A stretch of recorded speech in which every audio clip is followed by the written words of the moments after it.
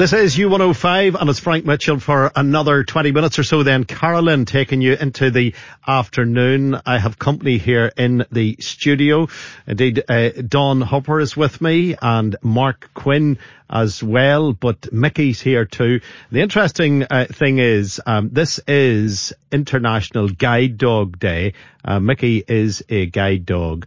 And there are rules and regulations, or certainly guidance around how to behave when you're in the company of a guide dog. And I broke rule number one the very moment that Mickey came in, because there's a space between myself and Dawn and Mark, and it's obviously the desk. And under the desk it's completely clear.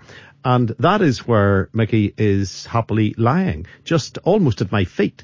So I immediately went, hello, Mickey. And then I said to Dawn, I've broken one of the rules here, haven't I? Because Mickey is still wearing his harness. Tell me about this guidance as opposed to rule, Dawn. Sure, Frank. Thank you so much for having us. The general rule, I suppose, is when the guide dogs were in the harness, it's almost like their uniform. They're going to work. And really, when they're in the harness, it's really good if people don't distract them or talk to them. And that has its challenges. Everybody wants to do that. But I suppose it's this view that he's a working dog. He's on work. He's clocked in. And he's very much of the mindset when he has that harness on, he knows he's not meant to be interacting with people. So when someone says hello or comes over to him and pets him, it's confusing for him as well, because he knows I've my harness on. I'm meant to be alert. I'm meant to be working. And even when he's sitting by my feet, he's not running about. He's not sniffing. He's very carefully sitting down waiting for my command. So the best example of this would possibly be if you're using the bus and people get on and you're sitting there with Mickey beside you, and you know, I'm sure every other person goes, oh, hello, pats his head. They do. That's frustrating. They do. I think it's human nature. Even yesterday I was on a bus or a train coming from Derry to Belfast, and there was only 3 people on the train who walked past me, and every single person petted Mickey. Not one person said, can I pet your dog, or asked permission, or ignored him. And it's a challenge, because for Mickey, when he's wearing the harness, he's just waiting for my command. He has to concentrate very hard to do that. So when you came through the door and Mickey lay under my feet and I said, hello, Mickey, I should have said to you, can I speak to Mickey? Yes, that would be great. And then I would have the chance to say, actually, if you don't mind, not.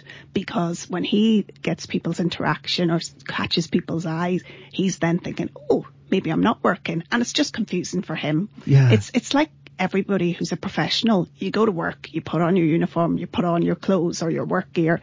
You do your work, you come home, you take them off, and then you're relaxing. And when he's out and about with me, he's working. I have to say, I can't help but sort of gawk down under this desk, you know, and I don't want to do this because I'm catching his eye. And, you know, I did look down once, and he sort of looked up at me like as if to say, who are you? You know, but it's the most beautiful golden Labrador. He is. He's a cross, so he's a Labrador and a golden retriever cross. He's about 5.5 years old, so he's very mature. He's an old hand at this guide dog business. How long have you been together? So Mickey's my first guide dog, and I've only had him since the 14th of November.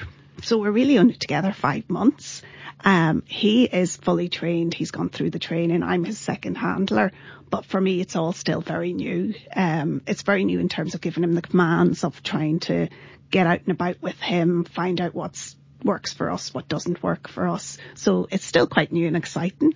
When you say second handler, not talk about, you know, where the other person is or what happened in relation to the previous responsibilities that Mickey may have had, but how long can you have Mickey? Can you have Mickey for as long as Mickey is alive? How does that work? No, it really depends on the dog, because the dogs, I suppose, their primary purpose is to work. So you will get between 8 to 10 years out of a guide dog, but it depends on the dog itself. It really, you know, by that stage, the dog has worked quite a lot, and then they get retired, so they will go to someone else. Yeah, but you know, again, I'm asking the obvious, but you don't really miss him at that point. I'm not thinking about it. That farewell must be so difficult. It must be so difficult. Mark, Guide Dogs NI, hugely important charity. Today is International Guide Dog Day. I presume it costs a lot to train the Mickeys of this world, and they're few and far between. It does indeed, yeah. We rely on a lot of support from the public. We rely on fundraising, and it's 55 grand per dog over the course of its life from birth to retirement. That's each dog that we're talking about. We have so many across Northern Ireland, across the UK. We need so much support. How do you train them? Well, it's quite a long process, about 2 years. So they initially go to puppy raisers, that's volunteers across NI, and they will raise them, teach them socialisation, the basic skills of being, a well-behaved dog. Then they'll come into the training centre in Belfast. They'll go through early training, advanced training, and that'll be really honing in on the skills, using the harness, that type of thing, getting a person from A to B on routes and stuff like that. And we have an amazing training team in Belfast who do all that. Mm-hmm. But it's a long process. Then they'll get matched to somebody like Dawn, and they'll go to something called class. And this is really, really where they're matched up. And that matching process can take a while, because if a dog isn't going to be suitable for someone, say the dog, is really, really active, you're not going to put them with somebody who doesn't lead an active lifestyle. So it's really, really particular. That can take quite a while. Yeah. But it's really important that we get that right so that we have perfect partnerships. What was that like for you, Dawn, interacting with Mickey for the first time? It was amazing. I got the phone call. I was in Donegal to say that I had been matched with a dog, and my heart just skipped a beat. I suppose at that time I viewed the dog as a working dog. I never thought of it as a pet. I was waiting for so long. The list is so long at the minute because they need so much funding. And the first time I met Mickey, I was like, that's it, I'm keeping him. My initial impression was, oh my goodness, he's so big, because he's quite tall. But yeah, it was amazing. He stayed overnight with us for a sleepover, which was great, because myself and my husband, we don't have any other dogs or anything in the house, so this was a real experience for us. And then I would go to the hotel for class that Mark referred to for 2 weeks. Mickey would sleep with me, stay in the same room with me. We would eat together. We'd do the class together for 2 full weeks. And then he's brought home. And then guide dogs would come out 2 or 3 times a week. And then eventually, when they're comfortable and I'm comfortable, you get signed off the partnership. So we were signed off just before Christmas. It was lovely. So when he's out of harness and he's in your home, yep. Can your husband play with him like a pet dog? Yeah.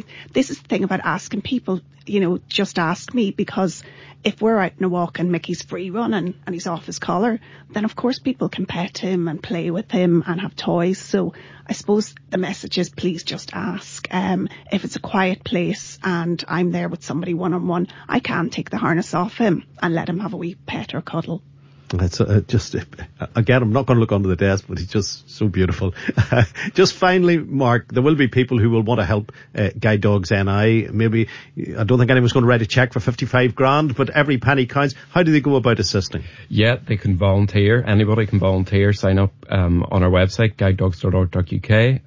Or they can fundraise. We are looking for people right across Northern Ireland right now, and that's what will make the difference to partnerships like Dawn and Mickey. I presume if any company was listening that wants to sponsor one, absolutely, very welcome. Absolutely, very welcome. Charity of the Year, you can name a puppy if you want to too. Lovely stuff. And for the website, the best website to go to? guidedogs.org.uk. Lovely stuff. Mark from Guide Dogs NI, thank you. Dawn, thank you. Pleasure, thank you so much. I'm not even allowed to thank him, am I? No, I won't. I'm not going to get his attention. I'm going to stick to the rules. I'll take his harness off and you can certainly say goodbye. Good. I know, Mickey, you're listening, but however, I'm not looking at you. Listen, seriously, lovely meeting you. Thank you for coming in. Thank you very much. Dawn Hopper, Mickey and Mark Quinn here with us at U105. Join us today during the Jeep Celebration event. Right now, get 20% below MSRP for an average of $15,178 under MSRP on the purchase of a 2023 Jeep Grand Cherokee Overland 4xE or Summit 4xE. Not compatible with lease offers or with any other consumer incentive offers. $15,178 average based on 20% below average MSRP from all 2023 Grand Cherokee Overland 4xE and Summit 4xE models in dealer stock. Residency restrictions apply. Take retail delivery from dealer stock by 4/1. Jeep is a registered trademark.